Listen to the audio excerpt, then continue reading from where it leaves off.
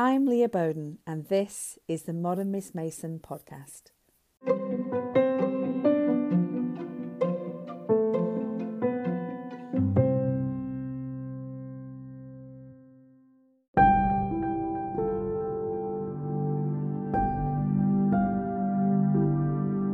We've made it about the performance rather than the process. Hello, my friends, and welcome to another episode of the Modern Miss Mason podcast. How are you?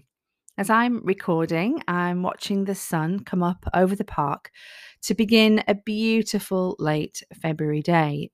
Frosty beginnings, but with the promise of winter sunshine later on. I'm sure you'd love an update on our robin redbreast friends. Well, this week, both the male and the female are busy working on the nest. They're incredibly cute, collecting up all the dead leaves from our garden and flying up to this space they've created between the conifer and the bay tree.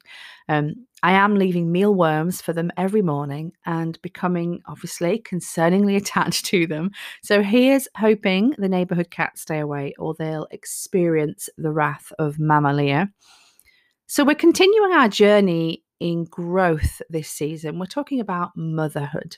And today I want to both encourage and challenge you in the area of memorization as a way of staying intellectually alive. I'm not just talking about the planned poem you've learned for recitation with your children. I'm talking about deep work with words, words that hold meaning for you, that you're choosing to hold. Memorization for mothers. And memory is powerful, isn't it? I'm both enthralled and appalled when I hear stories of humans in struggle throughout history and in our current day who then turn to their memories of song, verse, and scripture to hold them through difficult days. We can choose to remember in order to recite, but that shouldn't be why, as adults and children, we take time to hang words in our minds and heart. We remember to delight. Charlotte Mason describes recitation as the children's art.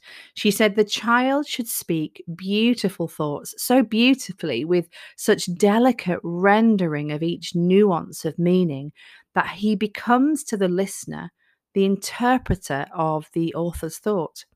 And this delivery may, of course, aid the memorization. But as Miss Mason also says, recitation and committing to memory are not necessarily the same thing. She says it is well to store a child's memory with a good deal of poetry learnt without labour. And you may want a pedagogy or practice that remembers to recite, and this is some of how we outwork it in our home. But my deepest desire for myself and my children is that we remember for delight. I want us to store up treasure that we all sift through and wear with pride for many years to come. These past few weeks, I've heard Wade in the Water softly sung from my almost teen son's bedroom. My youngest daughter aptly corrects my kitchen recital of Sonnet 116, and we discuss the proper pronunciation of fixed. My apprentice electrician son sat down at the piano recently, and he was still dusty from a day's work. And he said, "Mum, what was that song we used to sing during morning time?" And he began to hum part of it. And then I remembered and recognized what he was humming, and then he began to play. I love you, Lord, and I lift my voice to worship you. Whilst I, of course, wept behind smiles and nods and whispered to myself, I must remember this. In this week's conversation, I'm speaking to returning guest and my friend, Serena McCarthy. Serena has a long background in theatre, direction, and acting. She's a writer, editor, pastor, voracious reader. In fact, I love all her recommendations. She recently texted me and said, "Stop what you're doing, click onto Amazon and order My Name is Asha Lev now." So I did, and I absolutely loved it. We do talk about it actually in our conversation today. And As an adult woman, she has chosen to continue to remember, to memorize, and delight in beautiful verse, words, and scriptures. There's also a special guest appearance on this episode, my dad. I've always known my dad, Paul Sheffield, to the rest of you, as someone who values and takes time in his life to memorize. I had a separate conversation with my dad, but as you'll hear, Serena does know him pretty well. I've interspersed his comments and current areas of growth, learning, and memorization with my conversation with Serena. So it has a slightly different feel to normal, but I think you'll enjoy it. Oh, and listen in to the very end where I share an early memory of his from junior school in Leeds in Yorkshire. And let me know if it reminds you of anything. Listen in. For me, it started very, very young. I did an awful lot of performing growing up as a child in theatre, community theatre, professional stuff, even before I could read. So obviously for those things, I was memorising for the point of reciting, which is a thing. But what I came to love was the joy of actually knowing something off by heart, and knowing that you could tell a story or a poem or a song, and you didn't have to it was before Google was invented. You didn't have to have the piece of paper. You didn't have to read it. And so then you could just delight in the language. So even as a young child, like 7-ish, I could read at that point. And but it really did transform for me from a thing that I did because I needed to something that I really, really enjoyed doing. And since probably my early 20s, I've had a rhythm of memorizing things. And just because I'm like, I want to know that off by heart, so that when the time is right, it's there in my head. I've got it at my fingertips, rather than I need to go away and research that and look who the author was. And so I've had I choose usually something quite short, a sonnet or a prayer or a Bible verse or a couple of Bible verses, and I memorize them on a sort of monthly basis. This is my January memorizing. So there we go. I love that. Yeah, I love that. So, and many people could relate to that, because I guess school days, especially, I'm thinking here, I can only speak from the UK school system, but there used to be a lot more poetry memorizing, didn't they? So there was, you can find some beautiful old books. In fact, I've picked one up recently that was recommended to me by my dad, actually, which is called Verse Worth Remembering, selected by Stanley Maxwell. And it's this beautiful old book. I think it was 1940s, but they used to have them in schools, and children would go through them and memorize, and I guess recite them in assemblies. And I don't know if you know, Serena, if children are required to do that anymore. Well, they're required to know them for the exam, aren't they? For GCSE English in the UK anyway, but there's not that verbal joy of reciting. Right. And we test everything. So we test too many things. We do. But if they memorize poetry, it would be for a test. And you can't, and that's not what we're looking for at all. We don't want, our goal is not videos of our children saying psalms. The joy of memorizing with children is that it promotes a connection. So yeah. I have a toddler in my life. She's my great niece, actually, and I have her with me for the weekends every so often, and it's great. I love her. Absolutely fantastic little girl. And we have this little poem that we've memorized, and the poem is, I love you today, I love you tomorrow, I love you as deep as the sea, I'll love you in joy and I'll love you in sorrow. You can always come home to me. That's the poem. Oh. And the way she's got it, the whole thing memorized now. And I think we probably have said it out loud 15 to 100 times every time that I see her. And there's just this moment. And how we memorized it was, it's part of a song, and I would say the first line and she would say the today and tomorrow, and just her satisfaction of knowing those words, but also that it's something that she and I do together when I'm with her. I love that so much. I love that you're doing that just as part of your relationship, growing in your relationship together, and something that's really fun. And many children of that age, if they are read aloud to, a lot of the kind of picture books are rhyming, aren't they? So they kind of, I remember when my children were all younger, one of their favorite books, which Each Peach Pear Plum. That was one of them, but the other one was called Peepo, and I think both of those books are by Janet and Alan Alberg. They're brilliant books. I love them, but yeah, Each Peach Pear Plum, that's right. That was and I Spy Tom Thumb. That's right, I've got it memorized. And the Peepo one is, here's a little baby, 1 2 3, and every other page kind of says that.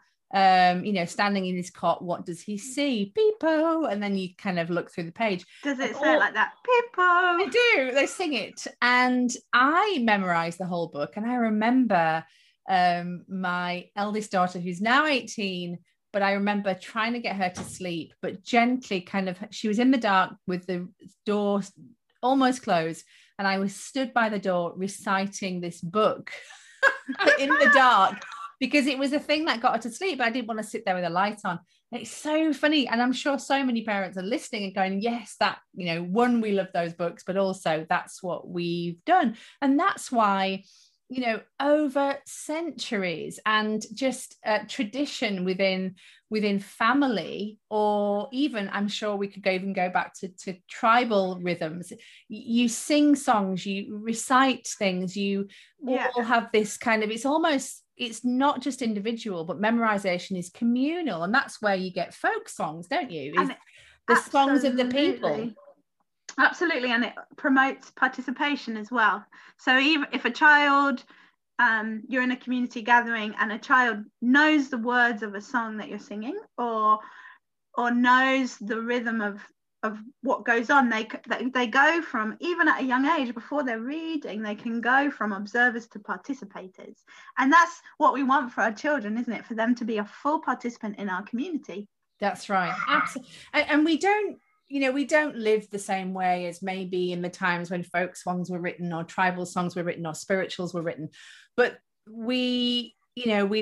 I love playing those kind of songs to my children, helping them understand the background and the stories behind them, and that they are the songs, the people that they were memorized and sung together and recited together for the heart, not for academia, not to test someone, not to check how clever they were, but because this is what joined them together. And I love hearing those stories of people remembering their grandma singing them, and they sing them, and there's just this generational thing, isn't there, about song, poetry, tales. I mean, you could even, if you think of stuff like liturgy, which is not really been part of my faith tradition, but I do love it and appreciate it. And you see this repetitive nature of saying something together, but actually it creates meaning. What's your experience with stuff like that? So I grew up in an Anglican tradition, and I can still glory to God in the highest, and peace to his people on earth. Lord God, Lamb of God, Almighty God and Father, and it goes on. There are multiple parts of it, and those words have formed part of my faith and my belief. And there's this sense of formation by repetition.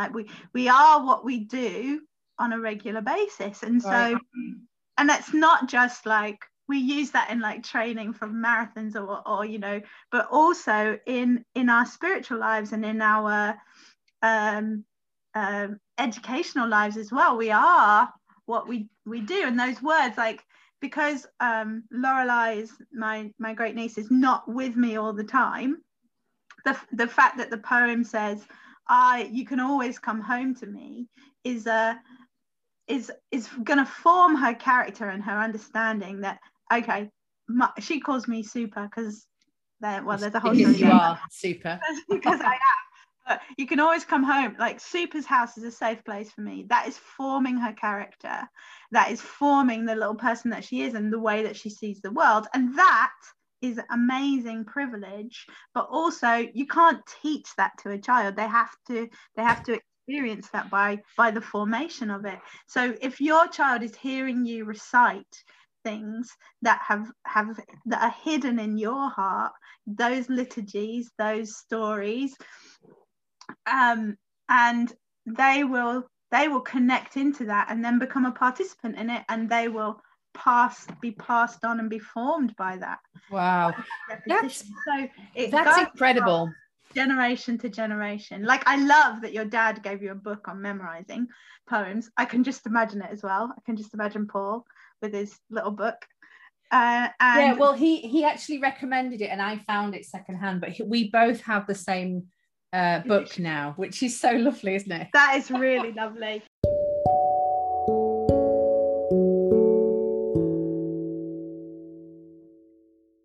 But recently, I went back to the times tables for starters, so I memorised timetables right the way up to the 15 times. Oh, very good. And I've been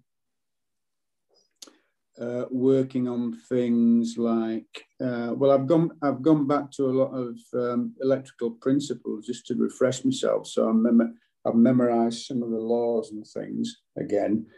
And I've memorized I'm working on memorizing the kings and queens of England. So at the moment, I've got as far back as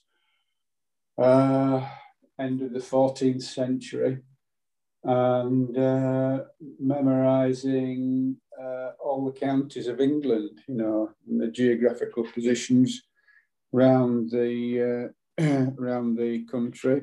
And hymns. I've been memorizing hymns, and as far as poetry is concerned, part and parcel of the same thing. I've memorized William Blake's hymn. He didn't write it as a hymn; he wrote it as a poem, Jerusalem.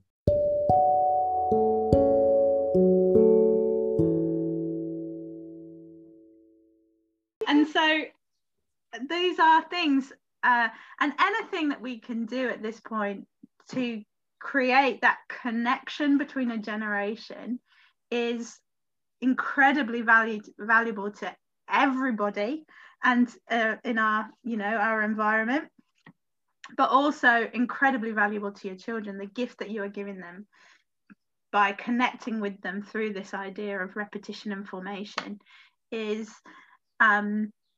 just phenomenal. So there's almost memorization through repetition and almost impartation, isn't there? Where there's one form of memorization that happens if you are in a particular pattern of life or faith tradition, or if your family just is set. I think about Jewish communities and the Sabbath and the meals and the festivals and the special days where certain things are said, and that we've both recently read the Asher Lev book, the first one. My name is Asher Lev. And I just, you hear him all the time. Every night his mother would say, have you said, I can't remember the name of the prayer, but he would, that repetition, he would just say it without, and it was part of his life. And so many faith traditions have that in the rhythm of their days, nights, lives, years. Where do you think we've gone wrong with memorization? I guess we could talk about children initially and the education system, because there's somewhat a kind of a I don't know, the image of it, or that if you talk about recitation, there's often this image of, I had to memorize all the times tables, all the states capitals, all the books of the Bible or whatever, and you had to stand at the front and say them. What do you think that does to a child? Well, I think it fosters competition, which is an isolating factor, isn't it? As soon as someone is going to be better, somebody else is isolated from that. And there's a verse in the Psalms that says, I will hide your words in my heart. Now, I don't know very much about hiding. I'm not very good at it, but I do know that it's not standing in front of people, right, and saying something. Having something hidden in your heart is the opposite of recitation, isn't it? And I think we've also commodified memorization. So there's, spelling bees and geography bees, geography, and we've made it about the performance rather than the process. Oh, so good. That's really good. I feel like Charlotte Mason just smiled on me. I think a lot of people are smiling on you. Just say that again. That's so helpful for us. So we've taken it away. We've made it about the performance and not the process. So hiding the words in your heart has absolutely nothing to do with filming your children and hammering it into them so you've got a product, and rather than the process of learning this together, which I don't know, I'm just all about that, really. Having it memorized is not the goal.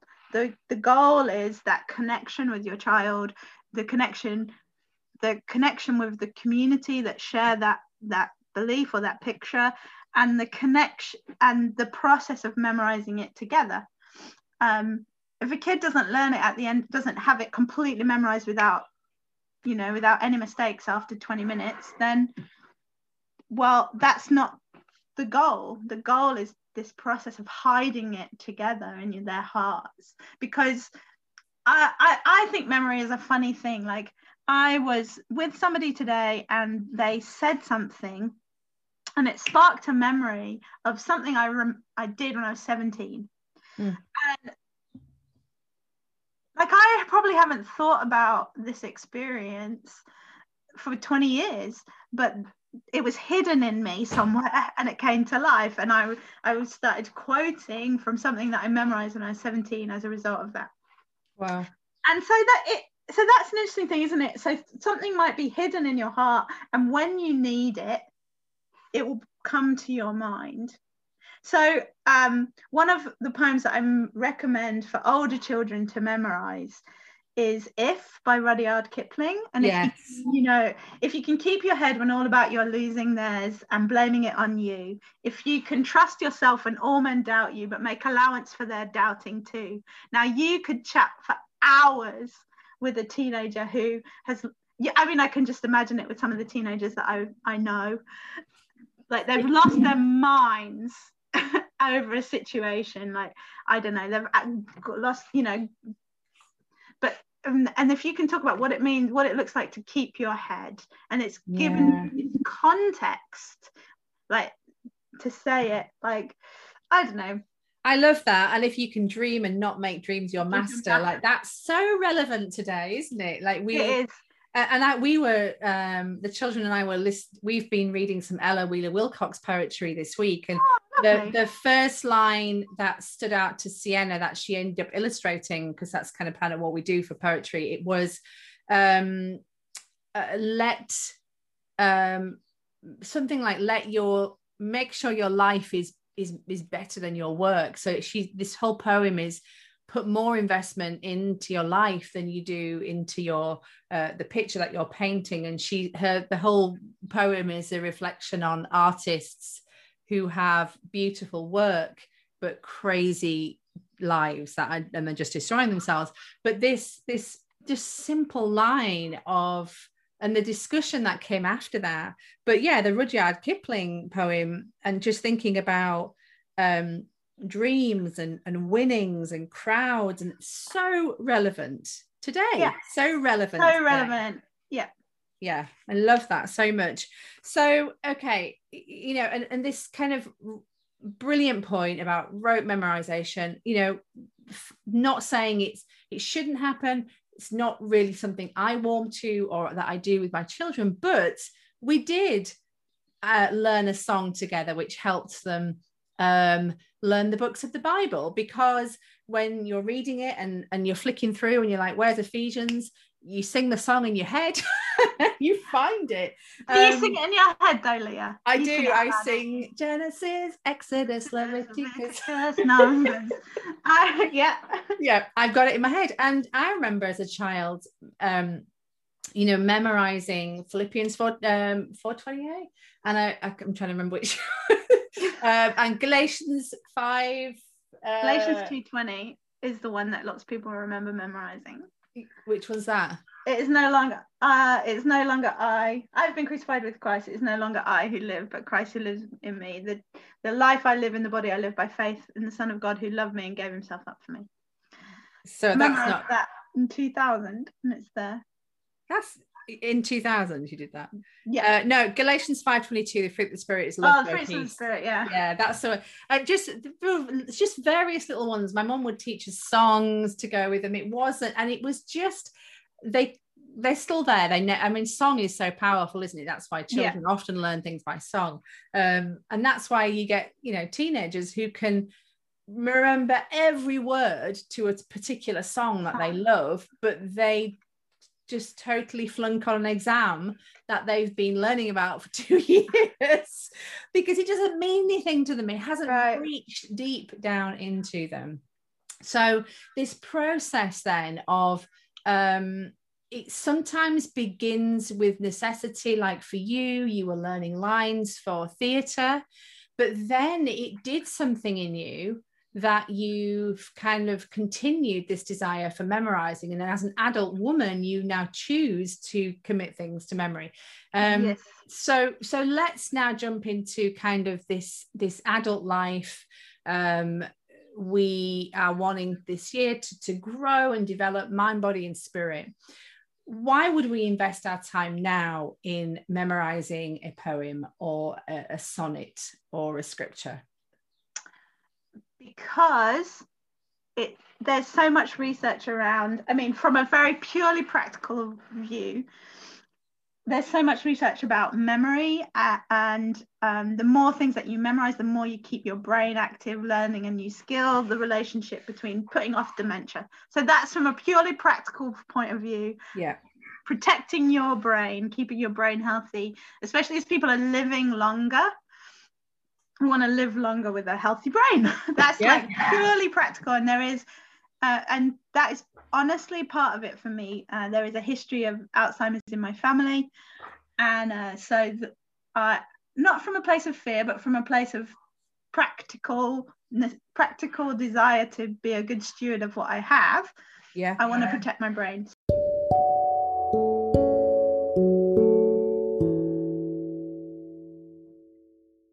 Some of the things I have been learning is that as the brain gets older, it's important that it's making new neural pathways all the time, and when you're learning new things, that's what your brain is doing, and it's the inactivity that causes that is a contributor anyway to deterioration. And memorization isn't as easy for me now as it used to be. I realise that because I've got to, I have to work that little bit harder at it. And if I don't refresh more frequently, it does become vaguer more quickly. So, that's just a fact you've got to be aware of, but you've got to work with it, so, thinking memorization is for children or people is for people and for people at school is just dangerous, really.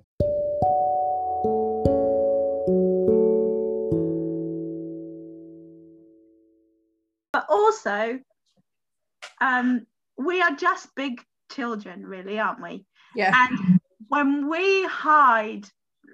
we delight in language, it hides itself in our hearts. Now, I do have a practice when I'm memorizing. I write things out, like if it's line by line on note cards, and I do like stick them around my house so I can see them. I'm really visual. I always memorize out loud as well, because then you're not only you're seeing it, you're saying it, but you're engaging 3 senses. And there have been times when I've like done it in the style of like, say it in a Norfolk accent, or I can't do a Norfolk accent at all. So apologies to anyone who's listening in Norfolk, the difference. Let us not to, I can't do it at all. But that's not to the I've done it in like a rock band style, or sing it in opera, just to keep your whole body engaged in the memorizing. So from that's kind of, there's a very purely practical reason why, but also it's good for my soul and for my spirit to be aware of that the words live not on the page. So there was that may God bless you. Do you remember that blessing? May God bless you with foolishness and anger at things and I memorized that, and it's gone right now, but I remember just it was right around the time when all the stuff was going on with when we were first finding out about the Calais refugee camps. Like, enough foolishness to believe that you can make a difference. And I just, having those words in my heart were really encouraging to me, and encouraged me to get involved in that situation, actually, because I needed to be, my spirit needed to be convinced that my £50 a month was foolish enough to make a difference, right? Right. And so when you hide something, when you memorize it, when you hide it in your brain, it alters your belief about yourself. And so as I hid those words, I was blessed by them, and then responded, like, because it's so easy to give up. And so, I mean, there's so much that we can care deeply about in our society. And so to remind our spirits that of who we are and that what we do makes a difference is incredibly powerful. And then you never know when you're going to need that again, right? Right. Like I said, I don't know what the future holds for any of us at this point, but I do know that I'm foolish enough to believe I can make a difference. I love that. And you do hear these. Sorry, I've convinced myself of it by memorizing those words. It's so powerful because, and you also, I mean, I've written about this in articles before, but you hear stories of people like Corrie ten Boom, who was in the darkest moments, she's kind of, her and her sister reciting scripture that they've memorized over and over again, because those things, and we hear so many stories like that, where you get soldiers singing hymns and reciting rhymes and poetry that their mothers had taught them, that they'd sung to as a child. And it is important. It might not feel practical, it might not feel essential, but actually for this connection, this body, mind, soul connection, one of my favorite images from Charlotte Mason's writing is that she describes in the book Ourselves this mind gallery. So as children or as adults, it's so good, Serena. And she describes that as we own things for ourselves. So whether it's something we've seen, something we've read, a character in a story we've connected with,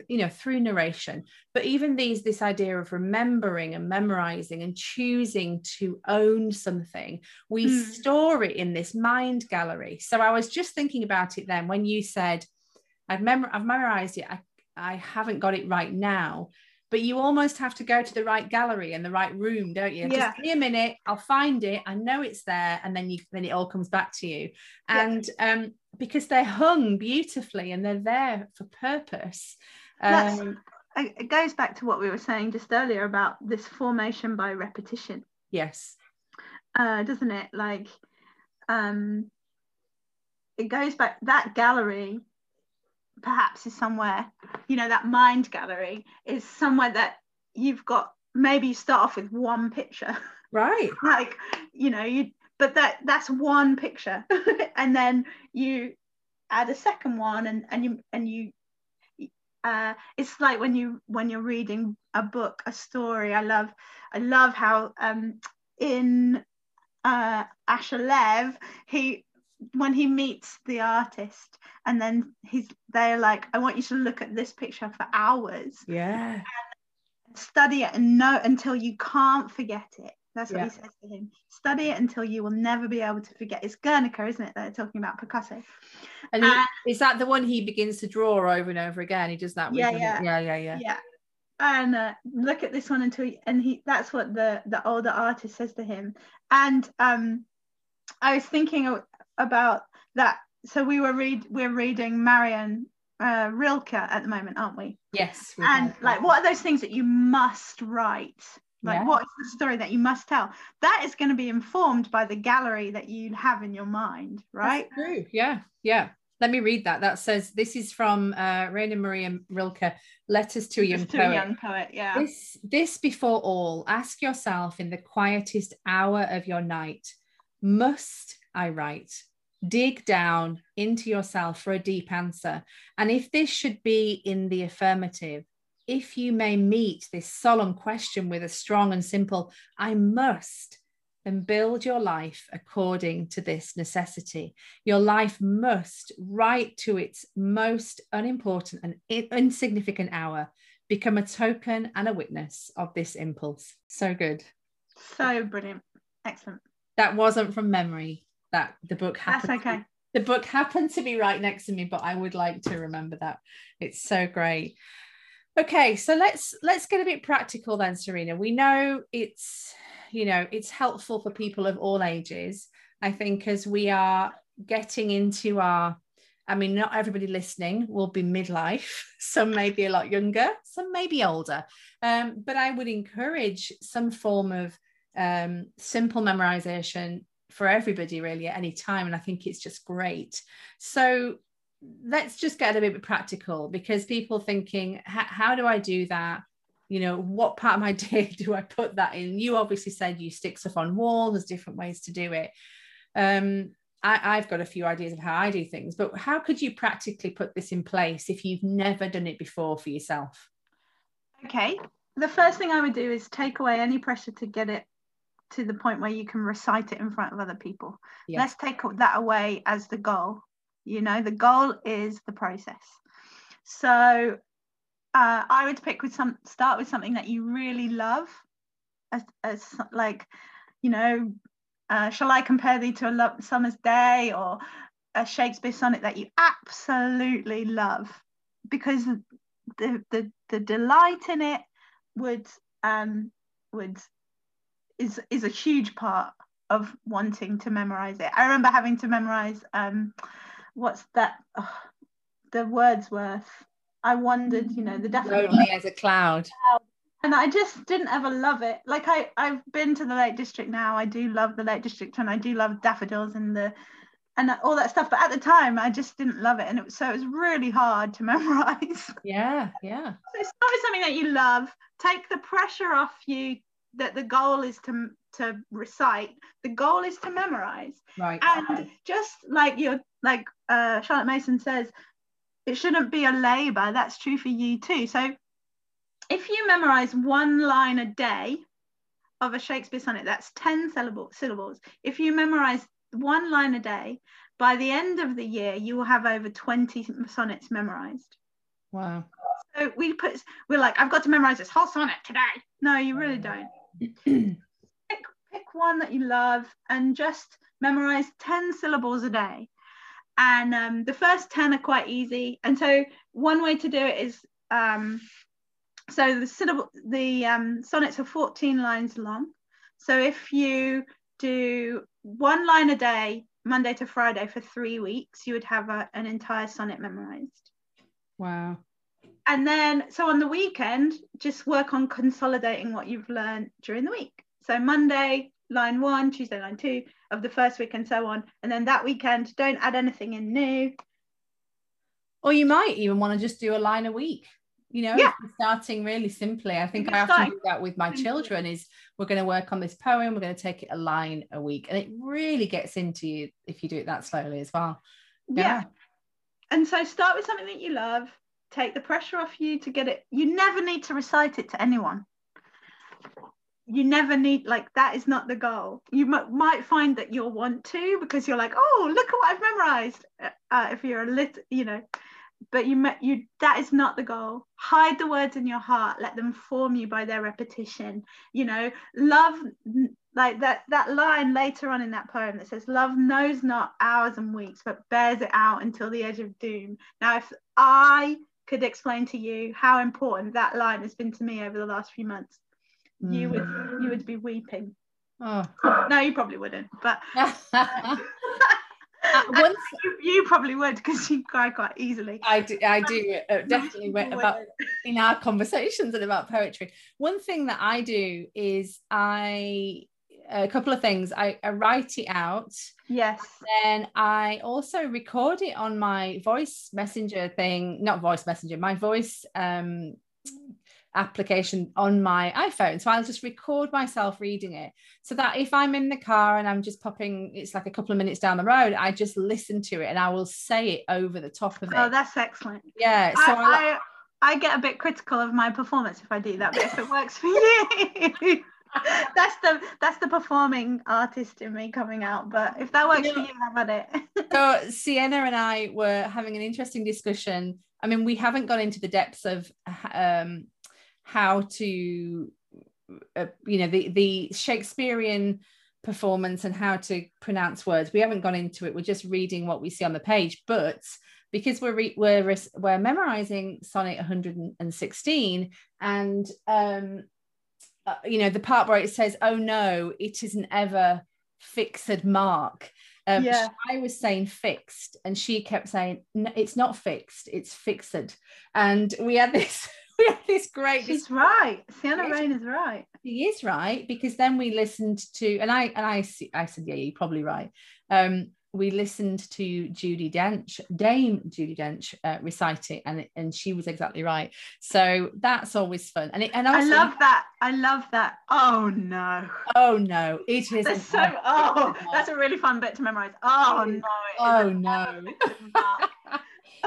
That looks on tempest and is not shaken. Because if you say fixed, then it's not the same, it's not 10 syllables. That's right. It's not. The iambic pentameter doesn't work. So the other thing I've discovered recently, my literary agent introduced me to these, is shower notes. I don't know if you've seen them, Serena.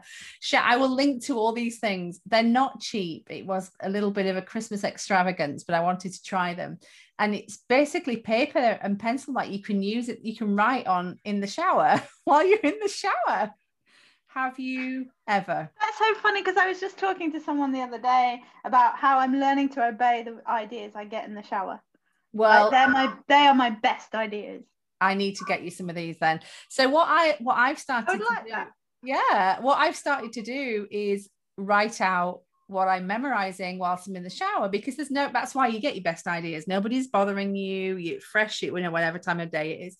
So I will do things like that. But any way that I can actually, because I'm not going to stand and recite it to somebody, I'm doing this for me. So I will, various ways. I just thought as well, another lovely thing that people could memorize is many of our listeners probably keep what's known as a commonplace book, which is obviously it's a very, very ancient tradition of collecting quotes and things that inspire you. But the monastic kind of tradition, they called it illustrating. Yeah, well, they called it a florilegium, which Latin is the literally collecting flowers. So how lovely is that? Like your quote book, your commonplace is this collection of beautiful things, like as if you were collecting flowers, and they're often just excerpts from books, and you could memorize something from there as well. Totally. A quote from a book. So this is a little, into my life, there's a quote from Letters to a Young Poet, which I only read for the first time a few weeks ago, but a long time ago, I heard a quote from the book and wrote it in my book and memorized it. And the quote is, it's good to be alone, because being alone is not easy. The fact that something is difficult is one more reason to do it. And I have come back to that so many times when I'm making decisions or thinking about my life. It's like, okay, the fact that this is going to be difficult, making this choice is going to be difficult. Okay, the fact that it's difficult is one more reason to do it. Right? Yeah. So so when I finally got to that page in the book that I memorized this quote from, I was so excited. And not only that, but there's a whole page, not a whole page, but a couple of sentences in a paragraph right before it that talk about the fact that when you're a writer, you have to being a writer is having a difficult life, like it's your choice. And I was like, oh my gosh, I've been living in the truth of this book before I read it. And that and so it's just a delight, because those words were hidden, they'd formed me, and then this author who I really respect is saying it back to me and magnifying it. It's just like, that was a nice moment.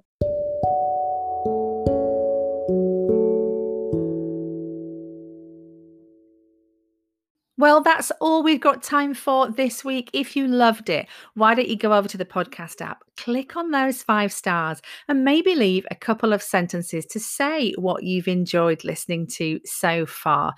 It's not just for me. I do love listening to them and reading them, but it's to help other people find the podcast. So if you can help me out that way, that would be amazing. Guys, did you hear that I'm writing you a book? Yes, Modern Miss Mason, the book, will be coming to you in 2022. I signed with Tyndale Publishing back in December, and I'm so privileged to be doing this. I know it's a long time to wait, but we can do the journey together. If it's too long for you to wait, why don't you come over to Instagram or Facebook and hang out with me there? Or you can join me on the Charlotte Mason Unboxed course, where I will walk you through implementing the Charlotte Mason philosophy in your home with complete freedom.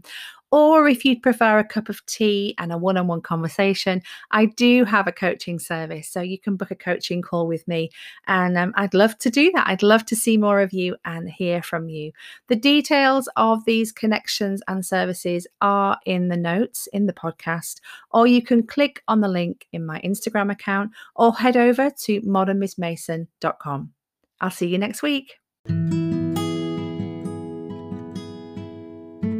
In junior school, obviously we had an assembly every morning where we had the daily reading and the hymns were sung, but we lined up outside and we marched up in class order into the main hall at Richard Shaw Lane, and there was always a composer of the week who a piece of his music would be playing.